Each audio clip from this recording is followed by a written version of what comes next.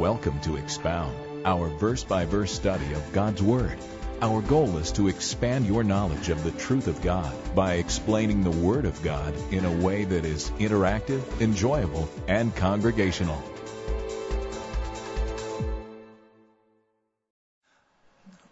Father, with anticipation, we come. Father, we come as your people. We have heard much truth in our lifetime. But Father, we long to hear more, and in particular, a word to our hearts, a word in due season. We don't ask for a new revelation. We ask for a new application of the old revelation. We ask, Lord, that you would answer questions that we've been dealing with, particular circumstances we're going through. We have seen you answer us in times past, and I have seen you do it through Bible studies such as this. Would you do that for your people, Lord, as we gather tonight to study, to reflect, to learn the whole counsel of God. Thank you for men and women who are willing to give a portion of their week, Lord, to be committed to being with one another, going through the Word, chapter by chapter and verse by verse. Give us grace as we seek meaning from Scripture in Jesus' name. Amen. Well, today is a very, very special day, and I'm not talking about a blood moon. Today is a special day. Today is Back to the Future Day. Did you know that? How many knew that? Okay, so it's been on the news. Back to the Future Day.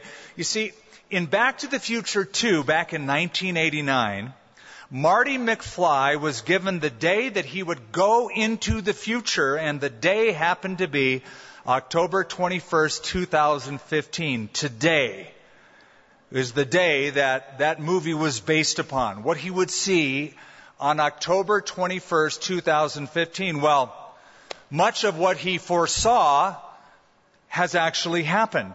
For if you recall that movie almost 30 years ago, people were wearing glasses that were like computer screens, like Google Glass. And that was predicted way back then, and it has come to fruition today. Also, they were talking about video conferencing in Back to the Future too, and people have been doing that now for a few years. Now, I understand that there were certain things in the movie that haven't happened yet, like the hoverboard. Wouldn't it be great to have a hoverboard? But Lexus is releasing a hoverboard, and we saw a little video before the service of them trying it out in a skate park, and it's not perfected yet, but they're making a hoverboard, and I've seen footage of one. So that's in Back to the Future too. Now, the flying car, that's a little much. We're still waiting for that one.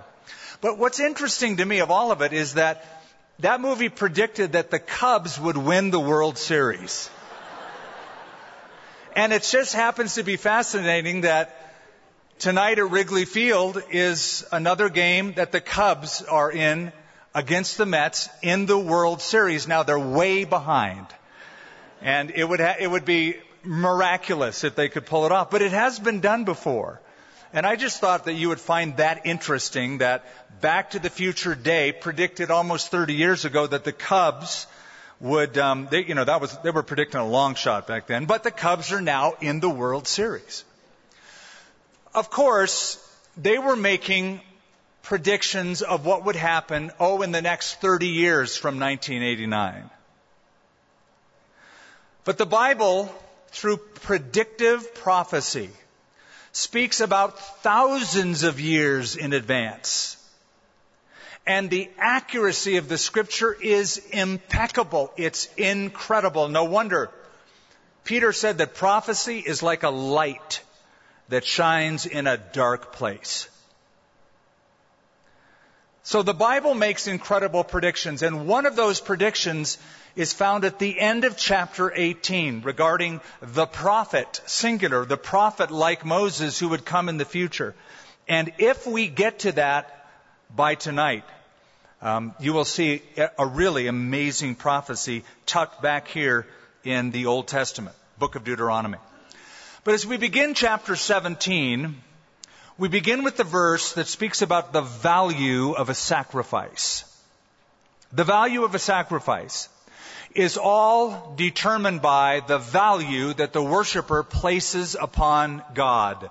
If you place a high value on God, then what you would render to the Lord, you would do it gladly. If you don't place a high value on God, then what you offer to the Lord would just seem like too much that you couldn't part with it. So it's all about the value that the worshiper places on God, because the sacrifice the worshiper is to bring is to be the very best. It is to be without spot. It is to be without blemish. So we all have to deal with our values, our priorities. Will we give to God the best, and we'll take whatever is the rest? Or will we keep the best and give whatever is the rest to God? That's always an issue we have to deal with. You may remember when David was buying a threshing floor in Jerusalem. There was a plague that happened to the people of the city. And God told David, if you want to stop this plague, go buy that raised threshing floor on the hill, which is today the Temple Mount, by the way. It's where the Dome of the Rock stands. It's where the temple once stood. But back then it belonged to a man named Araunah. And David went there to buy that threshing floor to build an altar to sacrifice to the Lord. So he goes to the owner, Araunah, and he goes, I'm here because I want to buy your threshing floor. I'll pay you good cash for it. 50 shekels of silver.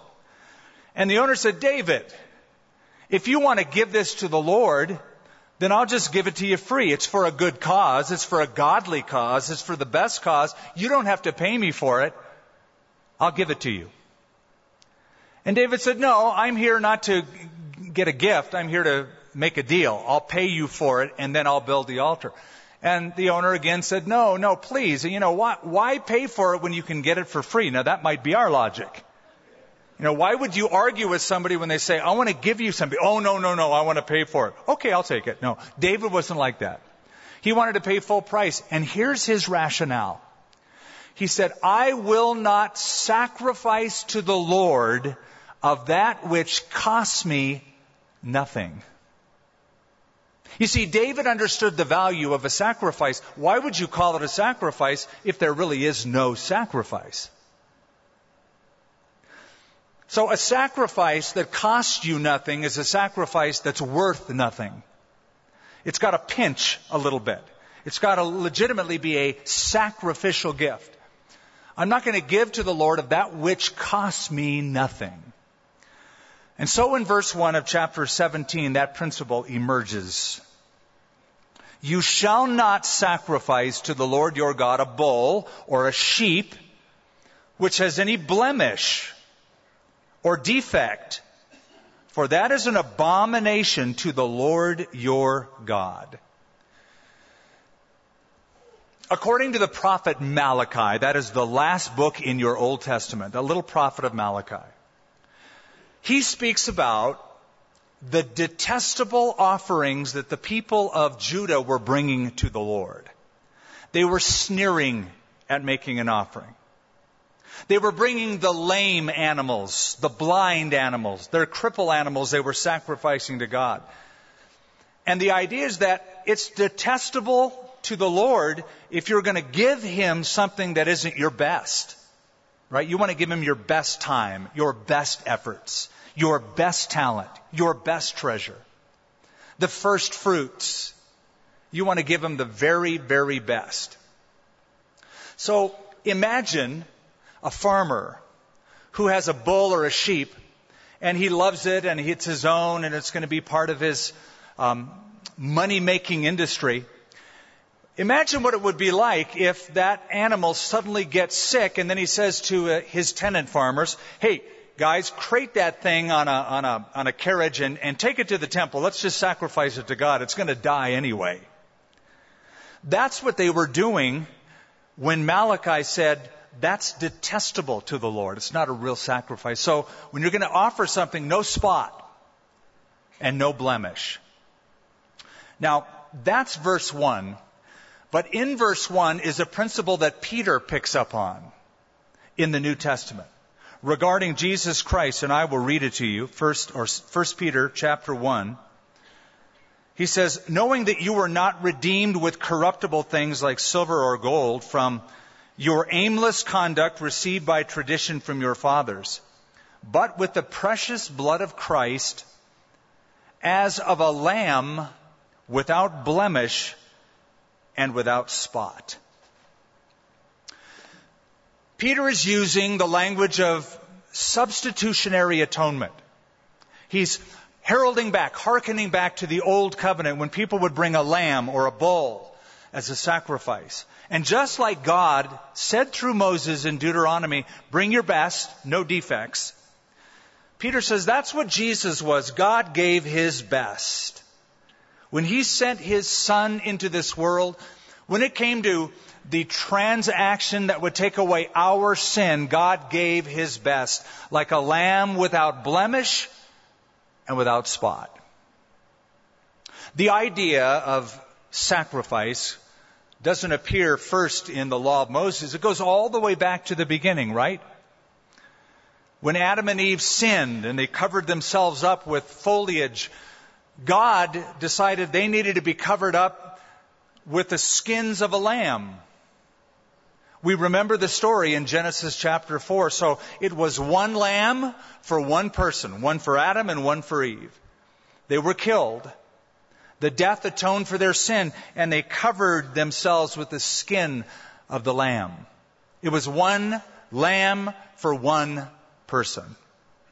We move ahead a little bit further, and we come to the law of Moses. We come to the exodus of the children of Israel out of Egypt. And we come to Exodus 12 when it's the Passover evening, and God says, take a lamb and take its blood and put it on the lintels and doorpost. And now it's one lamb, not per one person, but it's one lamb for one family. Then we move on a little bit further to the celebration of Yom Kippur, the Day of Atonement. And on the Day of Atonement, it's one lamb sacrifice for the entire nation of Israel. So it begins by one lamb for one person, then one lamb for one family, then one lamb for the entire nation. By the time we get to the New Testament and John the Baptist sees Jesus coming, he says, behold, the Lamb of God, which takes away the sin of the world.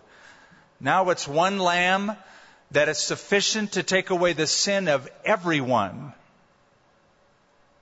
And so Peter sees that. Peter knows that. And he speaks of Jesus as a lamb that is precious, without blemish, and without spot. Now, in verse 2 of Deuteronomy 17,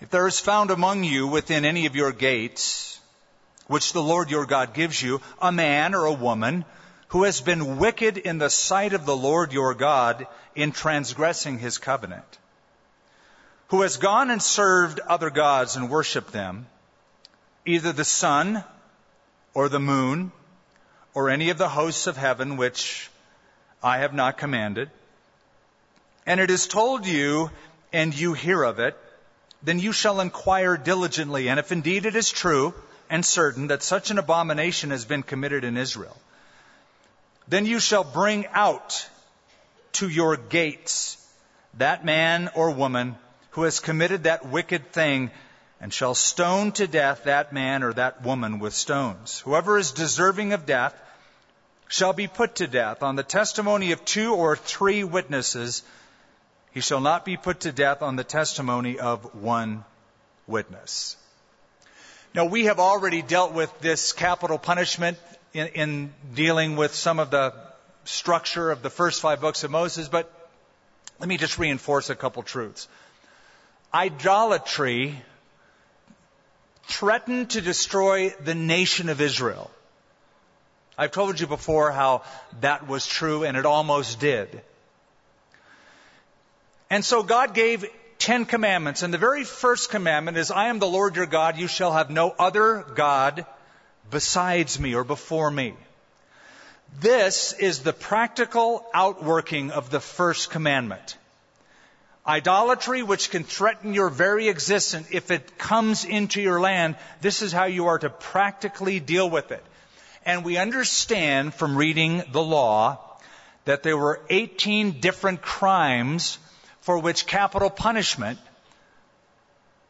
would be the fitting punishment that would match the crime, whether it was sacrificing a child, as you'll read here, or fornication or adultery or kidnapping. There were 18 different crimes that, according to God, necessitated a capital punishment. It was never viewed by the people of Israel, and certainly not by the God who gave it, as murder. So some people say, well, why would God inaugurate capital punishment when that same God said, thou shalt not kill? Literally, it's you shall not murder. So why would God say don't murder, and then he says murder these people? This wasn't seen as murder. Capital punishment was never regarded as murder. It was regarded as judicially administered or righteously administered judicial action. And it was the punishment fitting the crime. By the way, the idea of capital punishment doesn't come from the law of Moses. It predates Moses. It predates the nation of Israel. Way back in Genesis chapter 9, after the flood, God said, whoever sheds man's blood, by man his blood shall be shed, for the Lord made them in his image. And so whoever is deserving of death shall be put to death. On the testimony of 2 or 3 witnesses, he shall not be put to death on the testimony of 1 witness. I find it interesting concerning capital punishment that Paul the Apostle in the New Testament was not opposed to the idea of a capital punishment for himself. It always struck me, it's one thing to sort of sit in the armchair and say, well, my belief on capital punishment is this or that. But when you're the one on trial and the gavel goes down and it's against you, your view on capital punishment may be a little different then. When Paul was on trial, he said in the courtroom, if I have done anything worthy of death, then fine, execute me. But if not, then I demand a fair trial and I appeal to Caesar in Rome. But I've always found Paul's defense very interesting in that he was willing to face capital punishment if the crime necessitated it, if it could be proven in a law of court. Of course, it wasn't. And he went to Rome, and then he was put in jail, and then eventually, according to history, he was killed anyway. So, verse 7, the hands of the witnesses shall be the first against him, to put him to death, and afterwards the hand of all the people. You shall put away the evil from among you. This is sort of what Jesus said. You remember when they brought to him a woman caught in adultery, and they said, this woman has been caught in the very act of adultery. So that infers that they are the ones that caught her in it.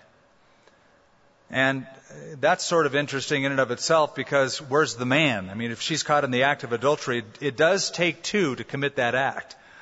And they only brought her, not him, just her. And so Jesus, following the law, said, okay, then he who is without sin among you, you cast the first stone. If a matter arises which is too hard for you to judge, between degrees of guilt for bloodshed, between one judgment or another, or between one punishment or another, matters of controversy within your gates, then you shall arise and go up to the place which the Lord your God chooses. We'll discover that will be the city of Jerusalem. That's where the temple will stand eventually. The central sanctuary. And you shall come to the priests, the Levites, and to the judge there in those days, and inquire of them. They shall pronounce upon you the sentence of judgment. You shall do according to the sentence which they pronounce upon you in that place which the Lord chooses. And you shall be careful to do according to all that they order you, according to the sentence of the law in which they instruct you, according to the judgment which they tell you, you shall do. You shall not turn aside to the right hand or to the left, from the sentence which they pronounce upon you. Now the man who acts presumptuously and will not heed the priest who stands to minister there before the Lord your God, or the judge, that man shall die. And so you shall put away evil from Israel. And all the people shall hear and fear and no longer act presumptuously. So you have a tough case. You need to bring that to the Supreme Court. The Supreme Court in those days were the religious leaders at the central sanctuary, which would eventually become Jerusalem. Now here is the principle God is instilling. It's the principle of authority. In your cities and in your lands, throughout the land, you can adjudicate cases in the gates of the city. But if that case is too difficult for you and you need to make an appeal to a higher court, then you bring it to the court, and whatever they decide, you abide by their authority. You may not like it, you may not agree with it, but after all, you appealed and you went, and so they're going to make the final judgment. You have to live with that. It's the principle of authority, because without authority you have, you see, anarchy. And even though everyone wants to do what is right in his own eyes, if you do that at a national level, you will have anarchy. And so there are laws. And you can get tickets, and you can get thrown in jail for certain crimes, and you do have to obey the laws and our structure, our governmental system. Because without authority, there is anarchy. But it's intriguing that the ultimate law back then was done by people who knew the law of God. They were well versed in the Scripture. These were the priests and the judges who were governed by the laws of God at the central sanctuary. Verse 14, when you come into the land which the Lord your God is giving you, and you possess it, and you dwell in it, and you say, I will set a king over me like all the nations that are around me. You shall surely set a king over you whom the Lord your God chooses, one from among your brethren. You shall set as king over you. You may not set a foreigner over you who is not your brother. God knows us. The Lord knows His people. And the Lord, way back then, before they even came into the land, hundreds of years before it even happened, knew what the future would be and anticipated what would occur in 1 Samuel chapter 8. When the people of the land of Israel wanted a monarchy, they didn't want to have a theocracy. That's how God set up the nation of Israel. He wanted to rule over them through prophets and priests and judges. But they kept failing in that regard. It got a little bit too unique for them, a little bit too troublesome for them. And they looked around at nations like Syria and Moab and Ammon, and they thought, well, all those people have kings. They've got like a royal court, a monarchy. So not being content with the theocracy, which is how God wanted to rule and will rule eventually on the earth for 1,000 years. Not being content with the theocracy, they wanted a monarchy. And they came and they said to the prophet, we want a king set over us like other nations. And so the first monarch of Israel, the first king, was a guy by the name of Saul. It wasn't the Lord's choice, I believe. It was the people's choice. He was their American Idol. He fit the bill. He looked like a king. He was handsome. He was tall. He was charismatic, and he was dynamic, and the people chose Saul. That wasn't God's choice. We know that because way back in Genesis chapter 49, there's a prediction that the scepter, the right to rule, the kingdom, the kingship, will not depart from the tribe of Judah, it says. So God predicted a king would come from the tribe of Judah. Saul was not from the tribe of Judah. He was from the tribe of Benjamin. Now the next king will be from the tribe of Judah. That will be David. But the people wanted a king, and they got Saul. And he was, as I said, handsome and charismatic and looked like royalty. And though he was tall in stature, he was small in character. And he became unpredictable and childish in his mannerisms. And eventually he is rejected by God. And so the Lord, now it's his turn to make a choice, and he chooses a man after his own heart. A young boy named David, who interestingly was not spotted by the prophet who went to choose a king. You know, we know the story how that the prophet Samuel went to the house of Jesse because the Lord told him to bring a horn of oil and anoint the next king. And so he said, hey, bring your sons here and have them pass before me. So all of the 7 sons of Jesse passed before Samuel. And the first guy in line, the oldest, was a man by the name of Eliab. And Samuel looked at him and said, now that guy looks royal, like a king. He was tall also. He was good looking also, like Saul. And he was ready to anoint him. And the Lord spoke to the prophet and said, no. I didn't choose him. Don't look at the height of his stature or at his outward appearance, for I have rejected him. For the Lord does not see as man sees, for man looks at the outward appearance, but God looks at the heart. So Samuel thought, okay, well, bring the next one. So the next son comes and stands there. His name is Abinadab, and the Lord rejected him. And the next one is Shammah. That's the third son, and he's rejected. And so this happens with 1, 2, 3, 4, 5, 6, 7. He doesn't get a green light from God with any of those, so he finally says to Jesse, wow, well, I'm drawing a blank here. Are these all your sons? And interestingly, Jesse says, well, yeah, really, for all practical purposes, you saw them all. There is, however, the youngest. And he's out watching sheep. Samuel said, bring him here. That was David. And that was the one that the Lord chose. The foolish things of this world. The leftovers. The one that nobody thought would ever be the king. Certainly his own dad marginalized him. So, to the prophet Samuel, the criterion for being the king was height of stature. For Jesse being the king, the criteria was age, because he said he's just the youngest. But for God, the criteria was the condition of the heart.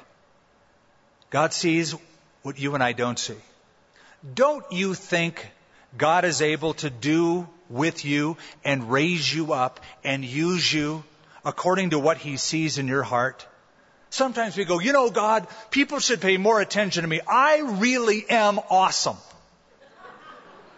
You know that and I know that. I don't know why anybody else doesn't see that. I need to find a place where people think I'm more awesome. Well, God knows how awesome and not awesome you are. And the Lord will raise you up. Humble yourself under the mighty hand of God, and in due time, he will raise you up. Let him develop you. Let him develop character in you. And at the right time, at the right place, the Lord will raise you up. So God saw a king was coming. The first king, the people's choice, Saul. The second king, God's choice, David. A man after God's own heart. Verse 16 tells us what he's to do and what he's to be like. But he, the king, shall not multiply horses for himself, nor cause the people to return to Egypt to multiply horses. The best horses in the world in those days were the thoroughbreds of the Egyptians. The temptation would be to go back down to Egypt, where they had come from at one time, delivered from, and get the best horses. Why didn't God want them to multiply horses? Because that was to trust in their military strength. That's what the horse was used for. That's trusting in your own prowess, your own power. So don't multiply horses, because you're going to start saying, I have a great standing army. I am so powerful. For the Lord has said to you, verse 16, you shall not return that way again. Neither shall he multiply wives for himself, lest his heart turn away, nor shall he greatly multiply silver and gold for himself. Now, we talked about the first two kings of Israel, Saul and David. But by the time we get to the third king of Israel, the son of David, King Solomon, and we read what God says don't do, now we go, uh-oh, because I remember what God said don't do, Solomon did in spades. Right? He violated every single one of these. He multiplied horses unto himself. If you go to Megiddo, and some of you will come with us when we take our tour to Israel in a few months, we will take you to the Valley of Armageddon. And you will see the ancient city of Megiddo, and we'll be able to show you some of the remnants of the stables of Solomon. It's estimated that altogether he had 20,000 stables for horses. He multiplied horses to himself, not just in Megiddo, but in other chariot cities. And under the Temple Mount itself, to this day, there are archaeological remains of the stables of King Solomon. Of course, the Muslims don't say it belongs to Solomon. They've just uncovered these things and they use it for prayer rooms and part of their lower mosque. But these are all ancient ruins from the stables of Solomon. God said, don't do that. Solomon did that. Next, notice in verse 17, he shall not multiply wives for himself. You know, I've always thought one wife is plenty. She gives me everything I'd ever want, everything I'd ever need. No need to look anywhere else. God said it's not good that man should dwell alone. I believe that. And so God selected one wife for one man for one lifetime. But Solomon saw things a little bit differently. He thought, well, if I only had a few more wives, so he had 700 wives. And princesses and 3,000 concubines besides. So he had 1,000 different women in his life. And eventually they will turn his heart away from the Lord. One of the reasons God says don't have many wives is because in those days, the tendencies of kings to ensure hegemony in regions was to have intermarriages. Marriage of a daughter of a king of another country would be brought to the court of the king who's up and coming, and that would form an alliance, and that alliance would be binding, so there wouldn't be war between those two nations in the future. So it was an idea of many wives, many marriages, to ensure political strength. Again, just like God said, I don't want you to trust in your military, He's saying, I don't want you to trust in other nations. I really want this king to trust only in the Lord. I don't want him to have strings and attachment to other loyalties. Also, when he sits on the throne, also it says in verse 17, nor shall he greatly multiply silver and gold for himself. Go back, not now, but go back sometime and you read the book of Ecclesiastes. It says that Solomon made silver and gold like common stones in Jerusalem. He multiplied so much silver and gold. Now, originally, he was collecting taxation money to furnish the temple. It was all for the Lord. You know, it was, I'm doing it for a good cause. It's all for God's house. But eventually, he saw the revenues that were coming in, and he thought, well, I could use this to line my own pockets as well. And so the taxation becomes so exorbitant, it actually cripples the nation. The taxes were so high. So that when Solomon is gone, his son, Rehoboam, is approached by a contingent of people saying, look, your dad, Solomon, brought in so much silver and so much gold. With that taxation, he crushed us. We weren't able to live. We couldn't survive. So if you want to have all the people on your side, if you want to have people who love their king, ease up on the taxes. Don't let the taxation crush us. He comes back and he said, my little finger will be heavier than my father's waist. If you thought his taxation was bad, wait till you see what I'm going to do to you. Now, when he said that, and it all stems back to Solomon's greed of multiplying silver and gold, when Rehoboam said that, the nation began to split in two. Then Jeroboam came in, and the nation split, the northern 10 tribes, the southern 2 tribes, all because of this. So God said, don't do it. Solomon did it all. Verse 18 also, it shall be, I love this next part, when he sits on the throne of his kingdom, that he shall write for himself a copy of this law in a book from the one before the priests, the Levites. And it shall be with him, and he shall read it all the days of his life, that he may learn to fear the Lord his God and be careful to observe all the words of this law and these statutes, that his heart may not be lifted up above his brethren, that he may not turn aside from the commandment to the right hand or to the left, that he may prolong his days in the kingdom, he and his children in the midst of Israel. So what I love about this is that the king had to be sort of a scribe and a scholar. He had to be a Bible student. He had to read the Bible, but it's not like go down to the Bible bookstore and buy a scroll. Go to Parchments and buy like whatever scroll's on sale. No, this king has to write by hand a copy of the Law of Moses. Imagine sitting down with a pad of paper. Well, you and I would need several pads of paper, reams of paper. You begin with Genesis 1, and you have to copy the first 5 books of Moses with a pencil or pen. Word by word, word by word, word by word, word by word, all 5 books. You have to do that. And that is your copy of the scriptures that you're going to read from. That was the prerequisite to be a king in Israel. God wanted his king to be a Bible student, wanted to get up every morning and have his devotions with the Lord his God, to read it, to stay humble before God. Now, the only one we know who really took this seriously, at least that we can prove, is Josiah.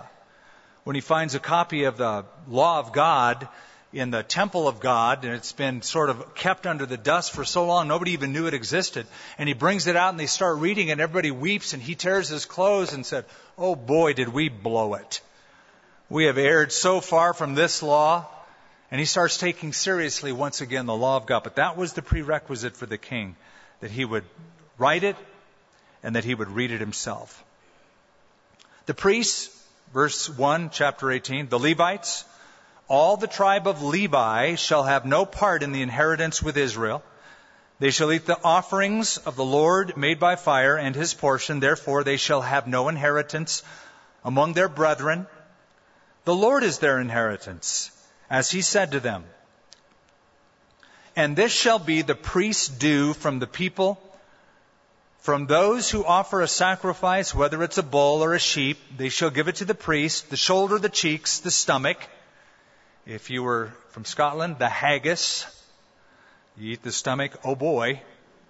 The first fruits of your grain, your new wine, your oil, the first of the fleece of your sheep you shall give him. For the Lord your God has chosen him out of all your tribes to stand, to minister in the name of the Lord, him and his sons forever. So if a Levite comes from any of your gates, from where he dwells among all of Israel, and comes with the desire of his mind to the place which the Lord chooses, which again will eventually be Jerusalem, the central sanctuary, then he may serve in the name of the Lord his God, as all of his brethren the Levites do, who stand there before the Lord. They shall have equal portions to eat. In other words, he will receive remuneration like all of them. Besides, what comes from the sale of his inheritance? Okay, so you remember that in this tribe there were 3 main families, right? There were the Kohathites, there were the Girgashites, and there were the sons of Merari. I'm not holding you accountable to remember them. I was even having a hard time calling them to mind. But these 3 families had responsibilities within this tribe. Their responsibilities revolved around the sanctuary, the tabernacle. They would carry different portions of it. They would set up and have activities with certain portions of the tabernacle in the wilderness. When they settled into the land of Israel and the tribes were divvied up among the allotments given to the tribes. The tribe of Levi was given no land allotment. The only thing they were given were 48 cities called Levitical cities that were scattered throughout the 12 tribes. 48 cities would average about 4 cities per tribe, but the way it really worked out is the larger tribes got a few more cities than the smaller tribes. So anyway, the 48 cities were scattered throughout the entire tribal allotment from north to south. Levites lived in those towns. They taught the law. They gave the judgment at the gates. But it might come into the heart of a Levite. You know, I live up here in this different portion, but the action is down in Jerusalem. The action is down in the temple. I really want to serve the Lord in that area. So he sells his house. He doesn't have any land to sell, but he has property. He sells it. He can keep the profit from the sale of that, go down to Jerusalem, be remunerated like all the ones that are ministering already in that area, because all of them have sacerdotal functions, priestly functions, ministerial functions. And so God said, they will take portions of the sacrifices. They get to eat that. They will also get cities free of charge. If they want to leave the city, they can also go down and be part of the action in the main city down in Jerusalem. By the time we get to David, the priesthood will be divided into 24 courses, so that priests in different parts of the land will be assigned to the central sanctuary. They will have their time to spend down there, and it was always something they looked forward to doing. When you come, verse 9, into the land which the Lord your God is giving you, you shall not learn to follow the abominations of those nations.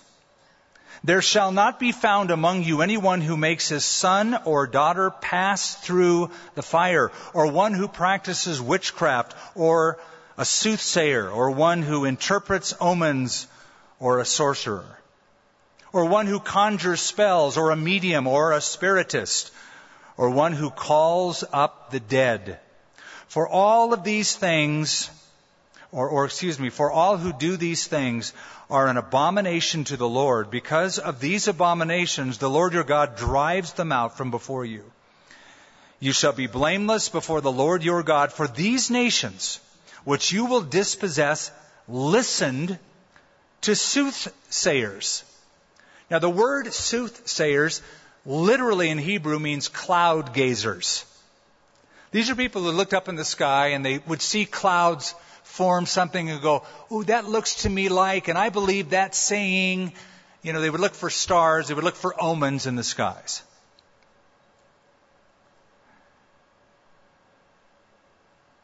And diviners. But as for you, the Lord your God has not appointed such for you. The Lord wanted his people to know the difference between pagan sorcery and, listen, prophetic certainty. As we close out the chapter, and we will in just a moment, we'll get to it. We will have the time as I predicted.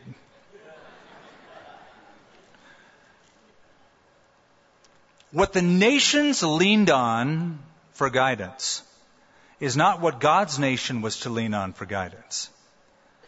The pagan sorceries of the nations that were being dispossessed from Canaan were different than the prophetic certainty. God would send them prophets throughout their generations that would speak a true, authentic word of the Lord.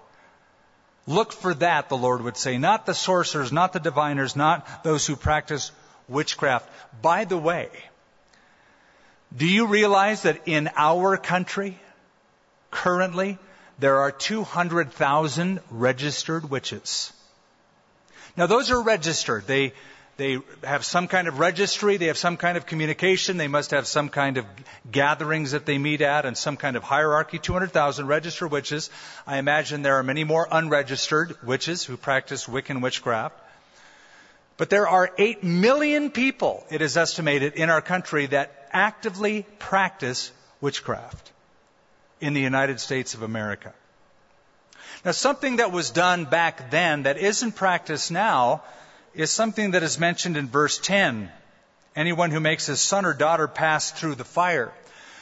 You will read in the Old Testament of a god named Molech, who was worshipped by those people who lived on the other side of the Jordan River. The way Molech was appeased or worshipped is that it was a little metal god with arms stretched out, hands pointing up, and they would set that metallic image in a fire until the hands got red hot and then white hot.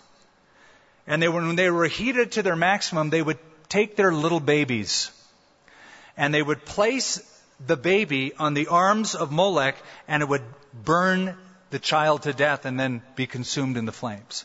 And this was quite common.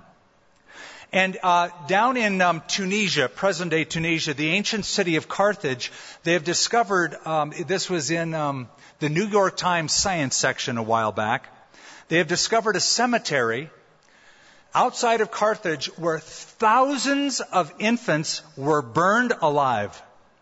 Thousands.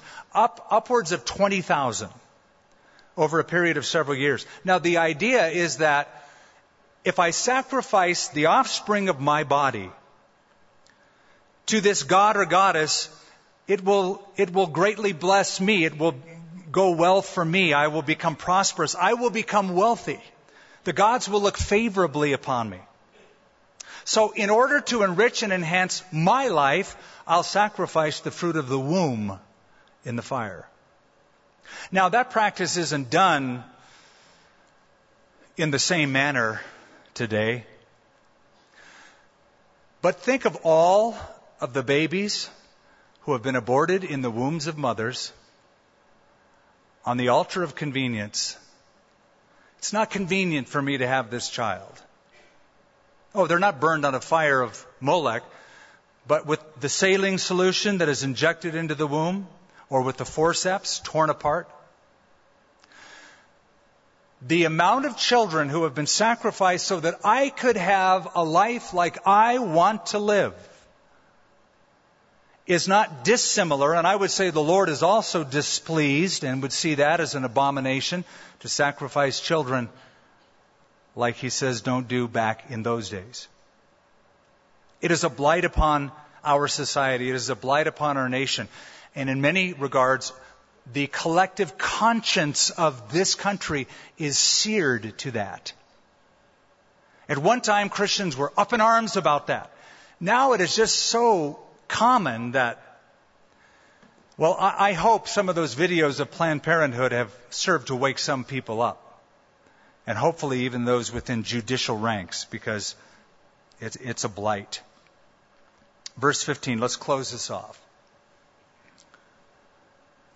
The Lord your God will raise up for you a prophet like me, Moses said, from your midst, from your brethren. Him you shall hear, according to all you desired of the Lord your God in Horeb in that day of the assembly, saying, let me not hear again the voice of the Lord my God, nor let me see this great fire any more, lest I die. And the Lord said to me, what they have spoken is good.